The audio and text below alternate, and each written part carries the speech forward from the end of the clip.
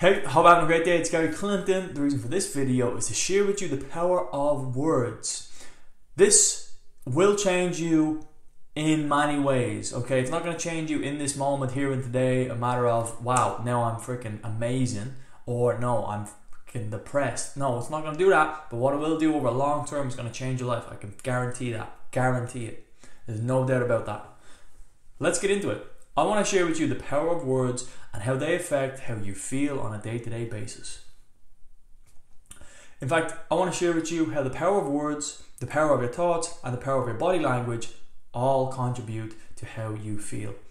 Now, if we were to play a game of charades, let's start with body. If we were to play a game of charades, how would you describe someone who's doing this? If you're just listening, you would say stressed. Someone's rubbing their forehead, stressed, frustrated, you'd use something like that. Okay, if someone had, a sad face, or they had their head down, what would you say they are? And they're shaking their head, and it's depressed, down, dejected. It's one of them words. How about this, where they have their hands on their heads, and they're leaning back, and they're, you'd say that's relaxed. Now, is it possible that you or me have been running these patterns for so long? So if I do this, leaning on the table with an elbow and my hand up to my head, if I do this for so long, does that become a habit? Yeah. If I sit with my legs crossed, does that become a habit? If I sit slouched, does that become a habit? Yes. And if you're slouched, that's a 6 out of 10. That's a 6 out of 10 posture. If you sit upright, you sit with your shoulders back, your head up, your chest out, your hips forward, that's a whole different, you're going to feel completely different to when you're slouched. So the power of your body and the body language that you use is incredibly important. And people can feel your body language. If you're sitting down depressed, down, people can feel that. People can even see that. If you're sitting up confident, open, people can notice that too. Let's hold that thought. Let's hold the body language for a moment. Let's move on to words. Or thoughts. Haven't done too much thoughts, but thoughts and words are similar. Let's do words. Words, if you use, let's play a bit of a role play here, okay? So we've just got into a disagreement or a dispute.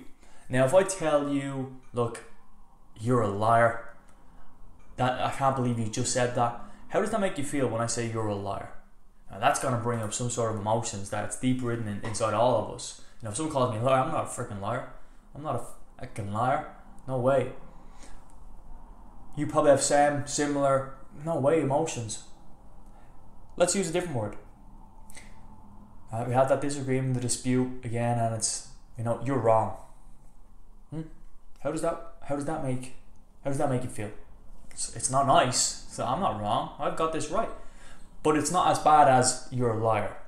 It's not as emotionally driven or emotionally intense as liar.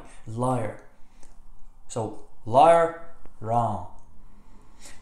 What about this one? We have the same argument. We have the same. If we have a dispute or a disagreement, I might say, you're mistaken. Now you're mistaken on that point that you made. How does that make you feel? And that you're more curious to listen to what I have to say. If I call you a liar, you are just gonna retaliate, shoot back at me. If I say you're mistaken, you're gonna say, okay, what has this guy got to say? There's a key lesson there. Each of them words could be used in the same sentence, right? We have the same dispute, and we say you're a liar, or I'm a liar, or you're wrong, or I'm wrong, or you're mistaken, I'm mistaken. Them three words can be used in the same sentence, but they're going to change the outcome. They're going to change the emotions in that context, in the people, in the conversation. A slight one that you can pick up on is like, instead of saying I always have arguments with my partner, what about saying I always have a disagreement? Right? That's less intense. What about I always have a discussion? I always have a dispute. I always have there's different words you can use that aren't emotionally driven, that aren't completely going to rock your boat when you say them. Because again, if you call someone a liar, they're not going to want to hear that. They're going to retaliate and shoot back and say, I'm not a fucking liar. Who do you think you're talking to? So you got to use your words wisely. If you are talking about, the world's ending, what's the point of life? What type of words are you talking?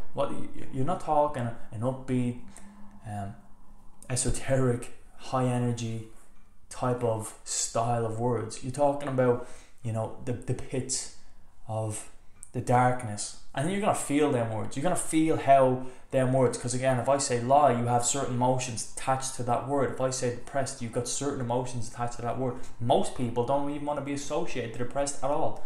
They don't want to have anything to do with it. Now, I have people with depression, people want to run as far as away, but again, we have to open up this stigma, which maybe the stigma is reducing that emotional intensity to the word depression. Make it a more common word so it becomes less emotionally driven. And that's something that I believe the stigma is doing, or reducing the stigma, whatever you want to call it. Words, the power of words. How you use words will direct how you feel. Never mind how they will feel in a disagreement or dispute. The words you use, the thoughts you use, because you think in words, right? Or pictures a lot. The thoughts you use, you will feel that. The words you use, you will feel that on a consistent basis. If you do that over a period of time, it's going to become a habit. Think of a depressed person. What is the depressed person talking about? You know, the doom, the gloom, the end of the world, the end of life, nobody likes me, the whole world's horrible, nobody cares if I die. How do you think they're feeling? They're feeling all them type of things. They're hopeless, guilt, shame, worry. They're feeling them type of things. If you talk to someone who's upbeat, positive, optimistic, confident, you know, they're talking about how's your week going? Have you got something to do this week? You're looking forward to a plan? What's on your menu? What's on your agenda? What's something that you had in the past week or two that's been a win, that's been great for you? What's a goal you had this year? You know, it's just very optimistic, very positive, and there's a lot of good positive outcomes and good emotions speaking to a positive, optimistic person. There's not a lot of positive outcomes and you know, enjoyous feelings speaking to a depressed person. And if you're at the depressed spectrum right now, you can change. You can move up to the optimistic, positive person, because that's who I was. I was a depressed person who hated life. But you can change that. You can change that and come into that positive, optimistic person that I am now, and I get complimented on my positivity. And I'm not saying you have to be positive, but if you want to be positive, which is just one word, there's millions of people who are positive, you can be it too. Power of words. Think of what would happen if you were to use your body like a confident person would, and not like a depressed person. Right? If you were to use your body like a confident person, and then you would speak in a confident manner, how would a confident person speak? How would a confident person sit? Well, if you master them two things, you will be confident. There's no doubt about that. No doubt about that. I hope this video has improved your life. I hope there's not a lot of unanswered questions. If there is, drop them down in the comment section below. I'm more than happy to answer them. Sit like a confident person. Sit like a positive person. Sit like a person who's a winner. If you know I do this, yeah, champion, yeah. Hands up, game of shred. You know this is champion. Do this each day. I do this each day. Put on a song and I do this, yeah. And I feel like a winner. I feel amazing. It's called an energy crank. You know, Tony Robbins is infamous for doing it in his all of his basically his events, where people jump up and down and they go wild. They're getting out of their zone. They're getting out of their natural depressed, natural state, their natural 6 out of 10 slouched state. They're raising their energy up to an 8, up to a 9. I tell you, that stuff works. If you have any questions, drop them down in the comment section below. Please leave a like, and then go have an amazing day. And see the words I'm using? Have an amazing day. Don't just have a good day.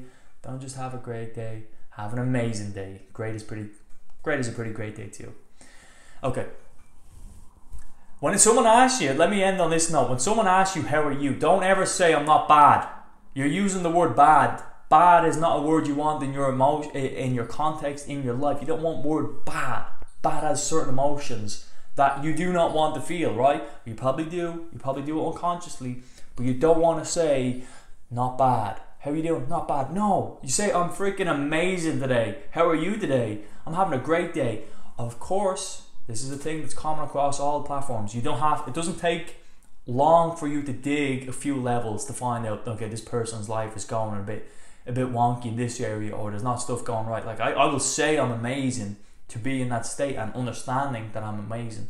You could easily dig deeper into my life, into my personal life, and find out, okay, this guy's, he's not doing this, he could be doing this better, his family, his relationships. Man, there's so many key areas of my life that are like, wow, these could be improved. And that's fine. I'm not going to say not bad. I'm going to say I'm great.